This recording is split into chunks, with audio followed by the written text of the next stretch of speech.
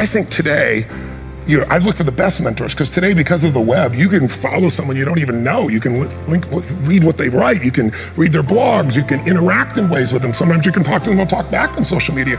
So we have more choices today on that than ever.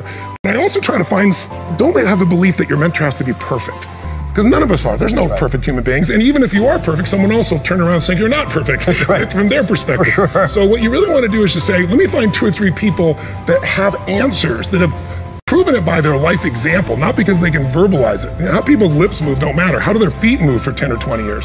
And so I've always looked for people that were not only successful in the exterior world, but they're really happy and that they're contributing to society in a meaningful way, because those are the people that are most fulfilled. And so I think today you have to get clear, what do you want?